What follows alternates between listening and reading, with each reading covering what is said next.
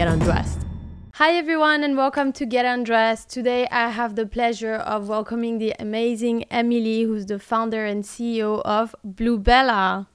Thank you for having me. Welcome. How are you? I'm good. How are you doing? So Emily, I'm really excited to have you on the podcast because I've heard a lot about the brand. I know the brand as a customer. I actually buy it since quite a long time.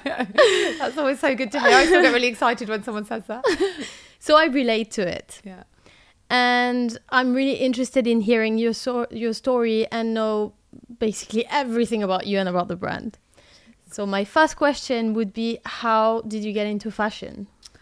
So, I mean, not the conventional way. You know, I didn't study fashion. I went to university. I studied politics, philosophy and economics. Oh my God, I love that. At Oxford. It's like, you know, I think most people that do that degree go into like law or they try and run the country really badly or something like that. Yeah. So that's the kind of normal route. So it wasn't the typical route, but you know, for me, I'd always loved lingerie, you know, particularly lingerie, actually. I mean, I love fashion to wear and so on. But in terms of my interest, it was the category that really interested me because it's such a emotive part of fashion. It's so tied to sensuality, our bodies, etc.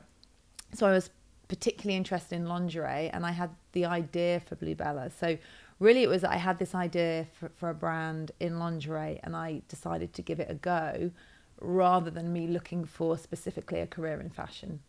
Oh, that's amazing. So you actually didn't go to fashion school or anything like that? I literally didn't do it. I knew nothing. I mean, I look back and the amount of mistakes and like, you know, I didn't know what I was doing, which, you know, in some ways can be an advantage sometimes. I think it's best. Sometimes, yeah. and probably if I'd known, maybe I wouldn't have done it. But, you know, I just thought with that kind of, you know, enthusiasm and naivety of youth, I thought I would give it a go. That's amazing. And so you just like, you woke up one morning, you were like, okay, today's the day. Had you finished your studies or not yet? So the actual sort of giving it the leap. So I'd graduated from university. I'd moved to London. I was working as a journalist.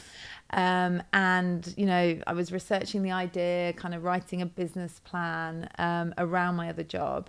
And I was still kind of, shall I do it? Shall I not do it? And the kind of day it happened, it was the lease on my flat I was renting was coming up for renewal. So I knew that if I signed it for another year, then I would have to keep the day job to pay the rent. Yeah. And I wouldn't be able to start, you know. So it was a bit of a leap of faith that I was like, right, if I don't try it now, I will never try it. Exactly. Yeah. So I basically went into work the next day, handed my notice in, didn't sign the lease, moved back to Nottingham, which is where I'm from, to move back in with my dad so I wouldn't have any major outgoings, which I do not recommend in your mid-20s. Were you like that? I'm going to do lingerie. I'm back. So I just thought I'll give it a year. You know, I had the luxury of a dad that would allow me to move in. I thought I'd give it a year and see how I felt after a year and try it out. So that's how I kind of took the leap. And so you come back home. You had your business plan, and so how do you go into the whole shebang of, okay, no, I'm gonna like start designing and all of that, because I used to be a designer and I know that the idea people have of doing a brand is very far away from the actual doing it. And once you're in the thick of it, and there's so many things that people don't think about, like the security aspect on the clothes and the sizes and the fact that it's not like 1, 2, 3, it's like 1, 2, 3, 4, 5, 6, 7, 8, 9, 10 and the materials and all of that. Like, what happened then? I mean, yeah, it's complex, and actually lingerie is even more. It's like the rocket science of fashion, right? Yeah. You know, I mean, I didn't back then, but now we have 40 sizes in a bra. You know, it's very technical, you know, etc. So yeah, I mean, what I did was I went to a lot of trade shows initially. So there's a big one in Paris that's, you know, quite famous, and I went and I just met people. C'est Première Vision.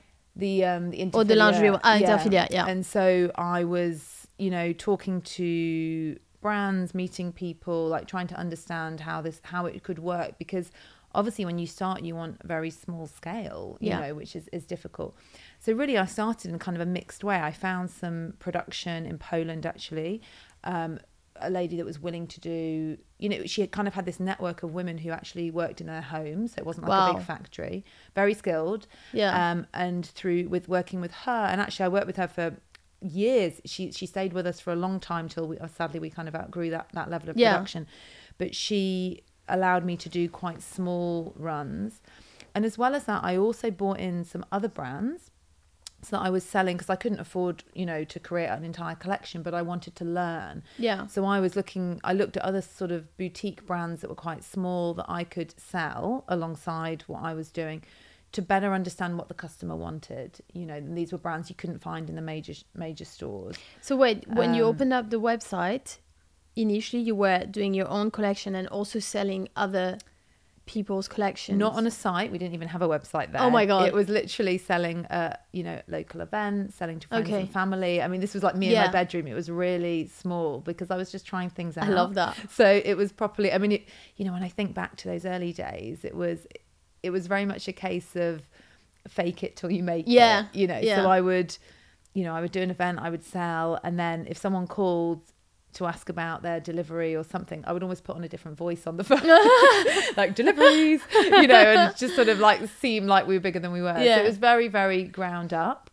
And then what happened over time, of course, I was able to, gradually sort of increase the Bluebella range and decrease anything else till obviously, and then we built up the collection. And the collection now, we lingerie, nightwear, hosiery, we have kind of crossover ready to wear pieces. It's, really extensive, but for a long time it was very small. It was a capsule really. And how is it to obviously be a business owner from a young age, but also being a woman in a world, like I know the lingerie world is a woman world, but actually the business world is more of a man's world, and fashion at the moment is dominated by men, although women by more. So it's interesting. The lingerie world was not a women's world when Was I it not? started. No, you'd expect that, right? But those trade shows I just mentioned, it's middle-aged men. All these beautiful old Italian, French brands, generally run by men. That's true, actually. Yeah, when you think about it. So actually, it wasn't a woman's world. It's becoming more so. Happily, through my career, I've seen that shift.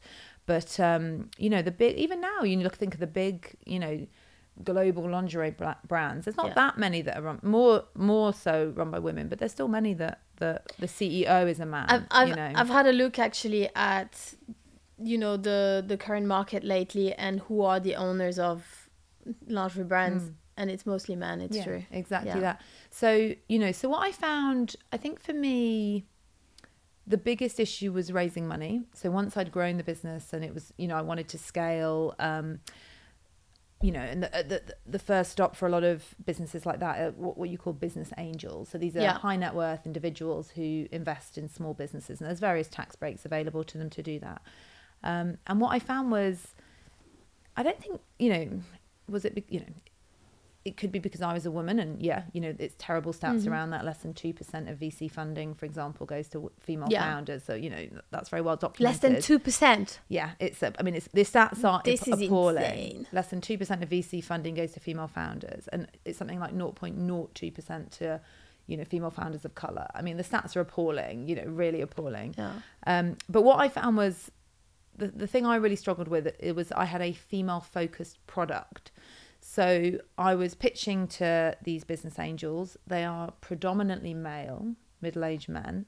And, if they've made their money in an industry, they want to invest in that industry. So it's like... Yeah, they don't want to go out of their way. Yeah. Exactly. So they've made their money in biotech. They invest in biotech. They've made their money in fintech. They invest in fintech or whatever it is. And so they didn't get what I was doing. They were like, oh, but you're selling bras. But so does other companies. They sell bras. So why is it different? And they didn't understand the brand. They didn't understand why it was different. And so I really struggled to find investors. And so that was probably the biggest thing I noticed. Plus, being a young woman, all the imposter syndrome, all the kind of, oh, I'm sure everyone else knows better than I do. Yeah. I definitely had a lot of that as well. Yeah.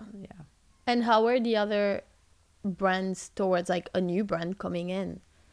I mean, you're so small at that point, they probably don't barely notice you. Yeah. But then you grow and then they're like, oh, holy shit, no? I mean, generally, I found the industry generally to be supportive. I think that, if the founder-led businesses, I mean, I have young women starting lingerie brands that contact me, and I'm happy to give advice. That's amazing. There should be space, if as long as it's sort of not copying what I'm doing, that's fine. So there's space, and it's a growing market, and I think lingerie has, because lingerie has transitioned into ready to wear, it's underwear and outerwear is now so normalized that in theory, it's going to take more of people's dollar, right? Because you're spending on your underwear, but you'll also wear it as a top. So there's space, there's room for good brands with a point of difference. And, I'll always champion brands that I feel are supportive of my values and vision, which I fed into Bluebella, but I think are really important for the industry as a whole. So 100%.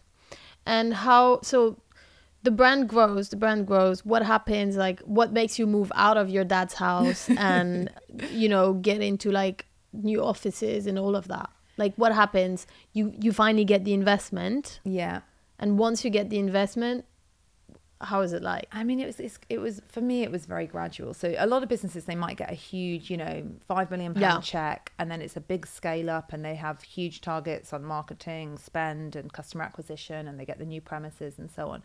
And that wasn't my journey. It was much more organic and much slower. And we've had a few iterations of the business. So I've transitioned it a couple of times in terms of sales channel. We worked in licensing for a while. We've done some different things. You were able to come back from the licensing. So that was another brand. So we were basically designing and producing lingerie for another brand, which was cash generative, but wasn't building, Bluebella. But it wasn't building the brand. It helped to finance, I guess, the growth of Bluebella. So it was gradual. We had some offices. We had all the. I mean, it was funny actually. I was still in Nottingham, and we had all the stock in like a back room of this small office space I had. And we were growing and growing, and I needed more pickers and packers to kind of help get the orders out. We were doing it all ourselves from there, which was madness. And I put an ad up in like the local shops and, looking for pickers and packers. Compact knickers with us. Yeah, I mean, this is before it was kind of like the internet was not as, established. And really near the office, there was this place called... I've forgotten what it's called, but basically it's a national water sports centre where all the people train like for the Olympics in like canoeing and all these water sports. And suddenly we got this guy who applied for the job who was like 6'5", young, like 20-year-old guy, because he was training as like some Olympic kayaker. And then he gradually got all his friends. And so I remember one Christmas, like the stockroom was full of these like 6'5" men. Folding little thongs and putting, I'm sure the customers would have loved to receive one of these guys through the post with the thong. They would have been like, this is great. I mean, it was really funny. So really it was just kind of, I mean, I didn't know what I was doing, right? I was just like, we're getting bigger and we need help. And then at a certain point, it was like, we've outgrown this, we need a professional warehouse. And that's when we took on a 3PL. So we moved all the stock to a third-party logistics company, and then I wanted to move south. I'd only really moved back to Nottingham to start the business, but my heart was in London, and and so then we moved the HQ south. So it was sort of a gradual scaling. Yeah. And in terms of production, so now do you still produce in the UK a little bit, or in Poland? Like, where are you? I mean, we produce various places, not in the UK. The reality is you can't produce at our price point in the UK. Yeah. Now, I know that, people might say you can. You can if you sell it for 600 and you only need to produce 300 pieces. If you want to retail we're sort of in that premium mid-market space, it doesn't add up. And I know because we've looked really carefully at it, because we would love to. We would love to do that. So... that's sadly not available to us. I mean, we do produce our hosieries all made in Italy. We produce in the Far East, various other places. So it just kind of depends on the product. Yeah. And how do you design your product? Do you design everything yourself still? Like, do you have a team with you? I have an amazing team. I mean, the creative at Bluebella is kind of it evolves in different ways. So sometimes it might be trend led. So there's some kind of concept we love that might be trend inspired. Sometimes it's kind of from the fabric up, like we'll see a fabric that we just fall in love with, and then we might adapt it a bit and so on. And we're kind of known for using unusual fabrics in lingerie or unusual shapes. Sometimes it might be what I call this kind of circle of inspiration, because social media has been so important for us, and we might see on our feed, girls are styling our product in this way, and we could like help with that by, we now do, for example, sheer layering tops to wear over, because we were kind of seeing our product, worn with sheers on our customers. It looks amazing. It's kind of part of that underwear as outerwear look. So we wanted to produce pieces to kind of help create that look. That's so good. So and it's also such a good way to show off the product without keeping it just for the bedroom. Yeah, and that's all part of, like, my whole thing is, you know, the bra is, it should be like a t-shirt, right? There's nothing inherently anything about the bra. It's a fashion item. It might be sexy, it might be fashion forward, it might be cozy, comfy. It can be lots of different things. It depends on how the wearer styles it, what her mood is. So I want to move the bra out of this kind of, you know, male gaze space and into the fashion space. So I love all the sheer layering trends, and you know, if a bra is beautiful, just like a t-shirt or anything else, like, show it off, you know. So so it's been really fun to move into that space. So the inspiration can come in all different ways from all different places. That's amazing. It's funny because when I was in high school, I used to actually wear bras on top of my t-shirts, and I would be told off, and then I would be like, that's just a top on top of the t-shirt, and it would be like, you're a stylist now, so and it would be like, that's not acceptable. I was like, well, it is acceptable in my world. And now I see that, and I think back at like the 15-year-old me in school being told off, and I think that that's so funny because fast forward, this is what's happening now, and people find it normal, and it's kind of like this whole, you know, go out in your pajamas and all of that. This is quite new. Like 15 years ago, people would be like, wait, what? Yeah, exactly. And I think, you know, it's interesting for me because I see, so for example, various design details that used to be considered really risque have now kind of morphed into something else. So for example, we do a lot of like wide strapping detail, which used to be considered quite like fetish, quite bondage. Whereas now it's sort of sports luxe, you know, and it's kind of evolved. So I think it's really nice that things have moved out of this. You know, we used to be considered very niche, whereas now we're not.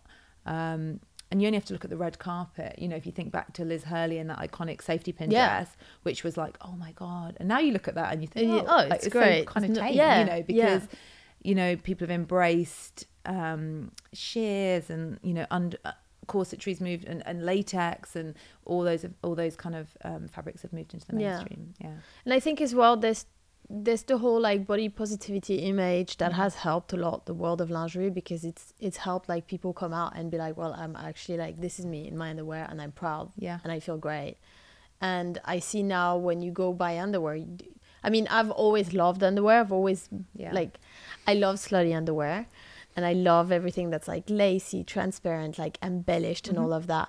But now when I walk as a stylist through a shop with my clients, or when I prep jobs and stuff, I've realized like people have a lot of an easier time showing themselves in their lingerie, because they feel like, well, it's body positivity, let's embrace ourselves and this and that. And it's kind of like brought in something so different in the world of like being a stylist. And I'm wondering, like, is it the same for you? Like, you obviously have a lot of sizes as well, but have you seen that through the business? Yeah, I mean, I think things are moving in a really positive direction, you know, probably not as quick as they should. You know, when we first started, you know, showcasing different size bodies, and, you know, even things like casting a girl with a shaved head for a lingerie shoot, which at the time people were like, but it's a lingerie shoot, they always have long hair. Want long blonde hair, you know. And this sort of, you know, so things that we did that people like, you know, they're becoming more normalized, which I think is great, because what we need to do is show people, you know, all different kinds of bodies deserve to enjoy lingerie. And so people need to see people that they can identify with, and that gives people the confidence to enjoy the product.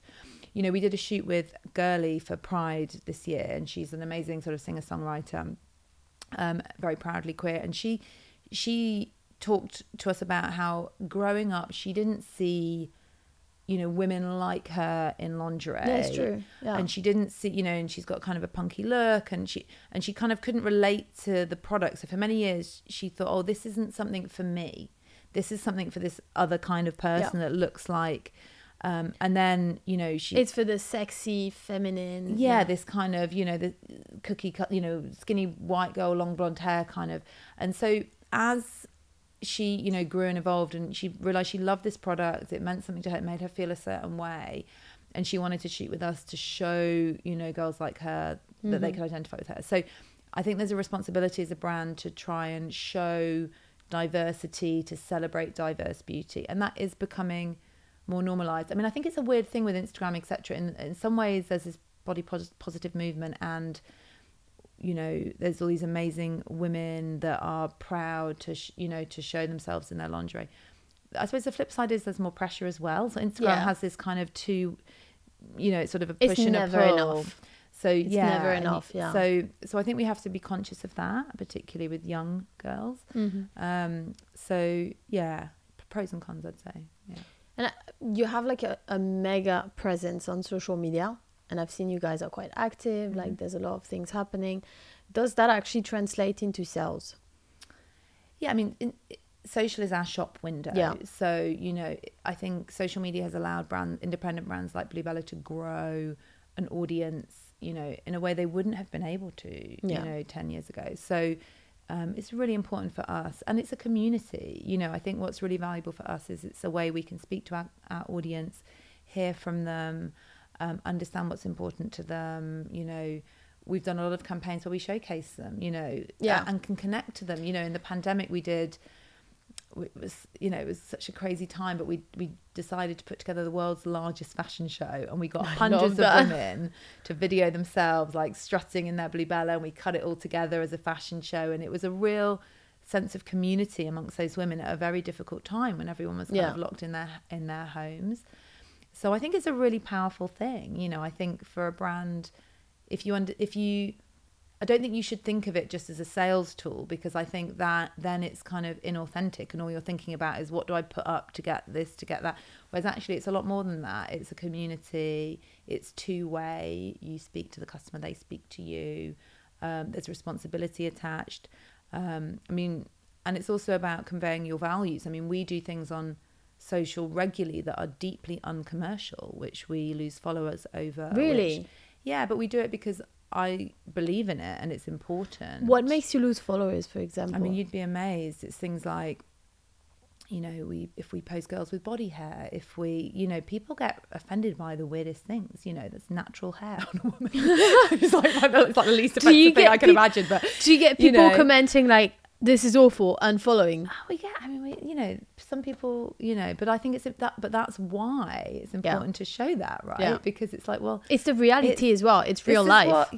And we do a lot around gender. We're very happy to post, male looking bodies if they want to celebrate themselves in lingerie. Great. I personally believe that if we celebrate the femininity in men, it will help us as women towards gender parity. That's something I believe very strongly. So I'm very happy to showcase beautiful men if they enjoy women's lingerie. Great. But some people find that offensive. They don't understand that. So and also the causes we raise money for, and so I think if you are a commercially led business, you just probably wouldn't do any of those things. But Bluebella for me is a mission led business, as well as we sell products for sure, but it's also about sharing our view of the world with our female audience, and that's really important to me. Yeah. So actually it's social media is more of a tool to direct a message than do a sell. Yeah, I mean, obviously we want people to buy things. I'll be lying if I sat here and didn't. Of course we do, but it's not just that. Yeah. That would be very shallow and surface level. It's a lot more than that. And so how is it when you do collabs and stuff like that? Obviously, like we work together with Camilla over the summer for Becky Hill for Glastonbury, which was quite a moment for us because she was like, I want this. And she was so proud of wearing it. She also, she also wore Ashish with the rest of the look, which was really exciting for us because Ashish obviously did something with you. But how is it when you do a collab with another brand, and B, when you collab with a musician or you do a custom for someone? Like, what's it like? Is it all you? Like, how does it happen? I love the collaborations. I mean, I think we've done, so from a design perspective, when we've collaborated with other designers, generally we've done it because we want to go into a space that isn't kind of part of our handwriting. Yeah. And so we kind of want to work with someone who owns that space, who is brilliant at it, who inspires us. So Ashish, for example, who you just mentioned, obviously the king of sparkle, all about embellishment. We don't do, that's not really kind of part of Bluebella's day to day, but we wanted to do something in that space, and who better to work with than Ashish? And it wasn't just the design, it was also, Ashish is very aligned to our values. He talks a lot about society and politics, and and he's in East London and all those things. So it was a very kind of natural collaboration. Or more recently with Ashley Williams, we don't really do much print. That's not really something we do day to day. I love Ashley's prints. They're just so witty and clever and subversive. That's 2 invites for one of for her shows ages ago. Ah, great. Yeah. So you know what I'm talking about. So for us, it was we wanted to put some prints into nightwear and a few pieces of lingerie, and we didn't want to do the class. Prints can be very classic in nightwear. And that's not Bluebella. So we wanted to work with a designer who really could do something really interesting. So working with Ashley was perfect because she's all that and more. So I think the design collaborations are generally from that. That's kind of the impetus. With celebrity, I think it's when I get really excited. I mean, I'm massively fangirl people. That's often the self-esteem who is the face of our Valentine's collection this year.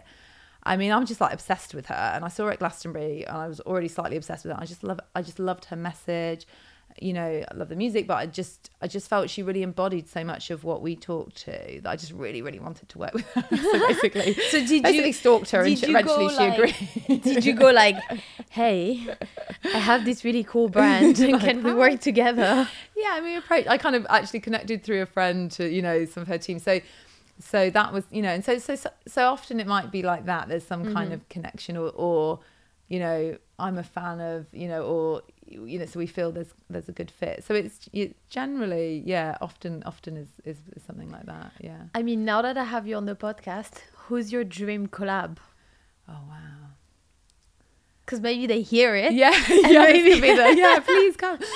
I mean, I could probably tell you a few, but one that springs to mind, I love FKA Twigs. Yeah. I just think she's so mesmerizing, so interesting the way she moves, has this real kind of strong sensuality that I think is really interesting. Yeah. And is such a creative force. So yeah, would love to work with Twigs if you're out there. Twigs. I want to move more on the day-to-day basis, and I want to know how much do you actually design or talk creative through the day, and how much is admin? Business. Yeah. So because obviously for whoever doesn't know Bluebella, the brand has grown exponentially. Yeah. And it's sold in many places, including Selfridges. And so having a brand that sells on that magnitude also means that you have to have quite some business time. Would I say it like that? Yeah. So for me, what I love about my job, and I feel very lucky to have, is that I get to be creative and I get to do the business side, because I do love both. So, So you're very hands-on. I'm very hands-on, so on the creative side, obviously I love the product. There's nothing more exciting when samples turn up. I love that side, but also the marketing side, the creative, coming up with campaigns or, the messaging, and I love all that. And I still do a lot of that. I'm very, I think like most founder-led brands, you kind of hold the brand tight to you. So I'm very much in that. But I'm, I studied economics. I like numbers. I like the sort of business development side and the numbers side. So my role is very, very split, and I love that. So I would say, I don't proportionally, it would vary a lot week to week, month to month. Have you had a lot of people approach you and be like, hey, I want to either be an investor in this, or I want to buy over the brand? Because I guess this happens once the brand is quite successful as well. What happens is, so I've done 3 rounds of investment, and we've been profitable now for a while, so we don't need to raise any more money, thank goodness.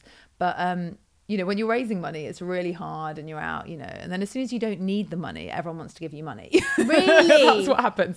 So once you're profitable and growing nicely, everyone's like, would you like some money? And you're like, I would have liked some a few years ago. So that's just the way it is. So yeah, we get approached by investors, but we're working. I've been really happy to kind of, the last raise we did was a crowd fund, which was and I've been very happy to kind of be able to grow the business or self-fund the business since then. So you see yourself, you see your baby growing and growing and staying with your baby for a long time. I think I still, it's hard to say what will happen in the future. Right now, I still feel I'm learning so much, and that's what I like. So, things, we're in new markets, working new categories, the industry's changing a lot. So it's still a real learning curve. And also as more senior people join the business, I learn a lot from them. So I still feel very, you know, I'm not bored. I'm still very interested in what we're doing and so on. So whilst that's the case, I'm very happy. I think amazing. There might come a point where I feel either that I'm not adding enough value or I'm not learning, and that might be the time to, you know, to do something else. But certainly for the foreseeable future, I'm very happy. And have you thought about launching like a baby brand? I mean, when I say a baby brand, I don't mean lingerie for babies. Like everybody's gonna be like, "Oh my god!" No, like beautiful I mean nappy like covers. that would sell. That would sell. It. That would actually sell. When I say a baby brand, I mean like a sister brand of Bluebella. I mean, not, you know, we're exploring categories within Bluebella. So we relaunched our nightwear business recently. We've got some exciting launches next year. So we've got new categories coming within Bluebella. But no, I don't feel the need to do another brand, because I think what Bluebella stands for, what the brand is about, can expand beyond sort of core lingerie. So there's a lot of space there to be creative. Yeah. And I think it's also because it represents so many different type of persons. You have the growth behind it, which makes it really interesting. Yeah. Have you had any like, oh my fucking god, this is a fuck up moment? Oh my like, god, so many. So what's been your worst one production wise? Like, and when I mean production, I mean like you receive the samples or they go into store and you're like, it's not selling. Or I mean, I've had I think it's really important to be honest about how, you know, how challenging the journey is. And I always say to people starting out, you know, that, and I think women are particularly good at sort of admitting this, is that, you know, it's not a smooth ride. And actually, I think being an entrepreneur basically means you've got the ability to kind of constantly fall flat on your face but get up again. It's the getting up again that's key. You know, the falling flat on your face is inevitable. So there's been loads of moments. I mean, production wise, we don't really get, I mean, we certainly don't now. Obviously we've got so much, you know, QC in place, and so much, you know, things wouldn't slip through that had a production fault now, and it's been like that for a long time. But you do have delays. I mean, you have things like the Suez Canal's shut, or the bad weather, or the boat's gone missing, or the you know, we have that still happens, and that's the a boat's nightmare. Gone missing. Maybe not the whole boat, but often the carton's gone missing, and you know, things just sort of disappear, or there's, you know, there's some delivery man somewhere in beautiful lingerie we can't deliver. So we get a lot of that now. In the early days though, on the production, it was harder because we didn't have the, you know, the QC and all the things we have in place. And, you know, I mean, it was more things like, you know, I remember we had this body which looked amazing, but it was just too rigid, right? So to get in it, you would have to like, you know, you'd have to like be a contortionist to get into this body. But hilariously, actually, because it was so beautiful, people did persevere to get in it. No way. Because it was like, it looked so good. So, you know, things like that wouldn't happen now, obviously, because we've got the team. But, you know, back in the day, And have you done campaigns? You finished a campaign and you're like, this is so not right. We've done shoots where, I mean, sometimes that happens, you know, where you with all the best intentions, something just goes wrong on the day. I mean, that doesn't happen so much now, but I remember earlier, because obviously everything's very, you know, meticulously planned. But I remember when, you know, in the early days, well, actually I'm saying that, but actually I'm just remembering this year. Not long ago. I'm just thinking, what was the last drama? But I remember actually the self-esteem shoot, I just mentioned her. The van with all the props got stolen the night before the shoot. So the props guy had got all the props for the shoot in a van, and it was in the van overnight, and the van got stolen. So he woke up in the morning. In the morning, we were like, we have nothing. All we have is a studio. So the whole concept, that was really stressful. That's like calling, wipe up a new concept. Calling around, trying to like pull things in. I mean, thankfully, Rebecca, self-esteem, the way she moves, she doesn't need props, right? That woman can hold a shot, you know. So actually, in a way, it worked out fine, because less was more. We didn't, you know, the concept was probably more complex, but she doesn't need that because she moves so beautifully. She's got this real presence. So actually, it was fine, but that was stressful. And have you had moments where you're like, okay, I'm gonna order like thousands of this specific model, and then it arrives, and you're like, oh god. You mean the actual what have I done? product? The actual product. No, that never happens. Yeah, I've never kind of like gone to production and then it turns, because I mean we have so many reviews, you know.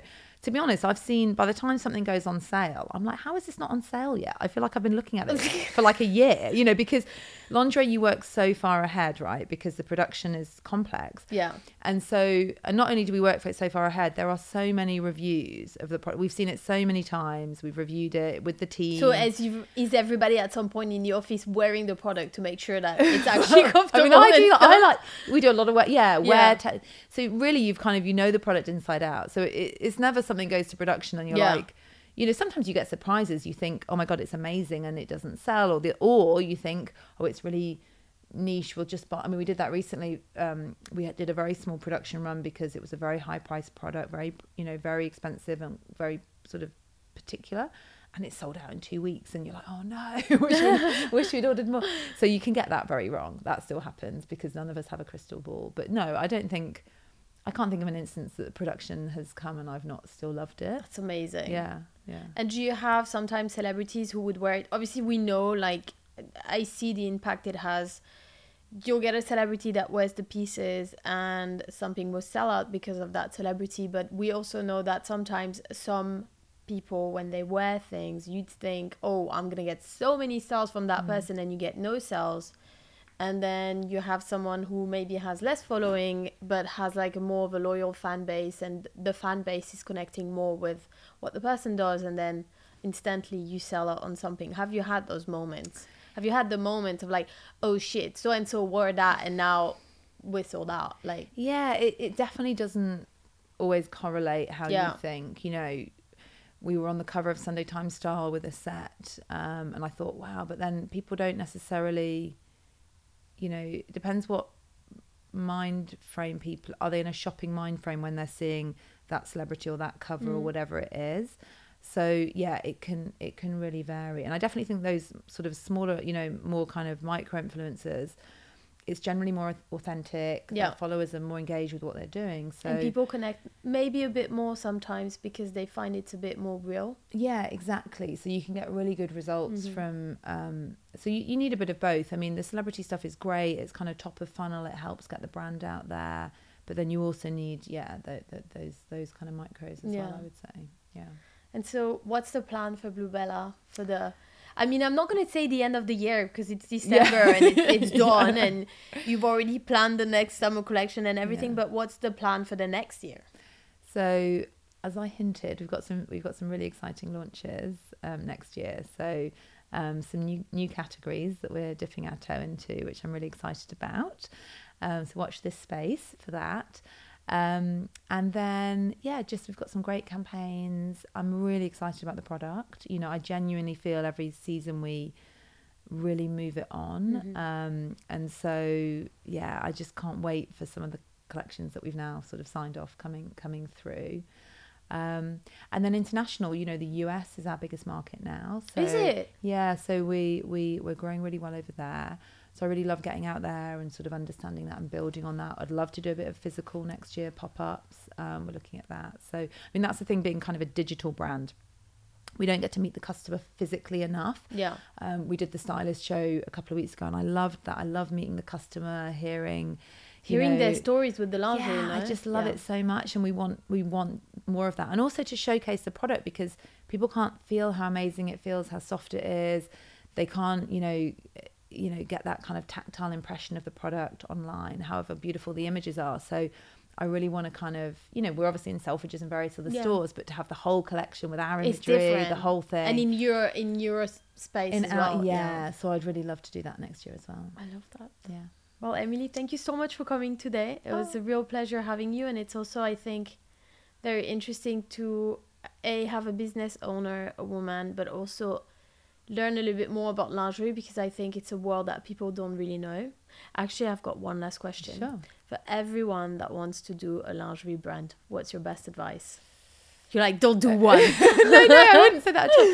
Look, I would say, I mean, this I guess would apply to anyone launching a brand more generally, not specifically lingerie. I think you have to really believe in it you know, it's not easy, you know, and that's, I like to be kind of honest about that it's, you know, it's a hard slog. So people that think, oh, you work for yourself, that means you can, you know, no take time yeah, out, and you know, no. those early days, it's really hard. So what sustains you is because you really believe in it, and you really, you know, you really, you know, understand the gap you're filling, you know, what your message is, or the product.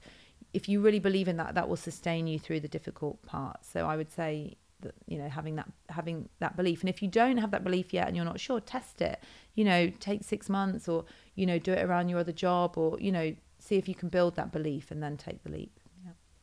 I love that. Thank you. Thanks for having me. Thank you.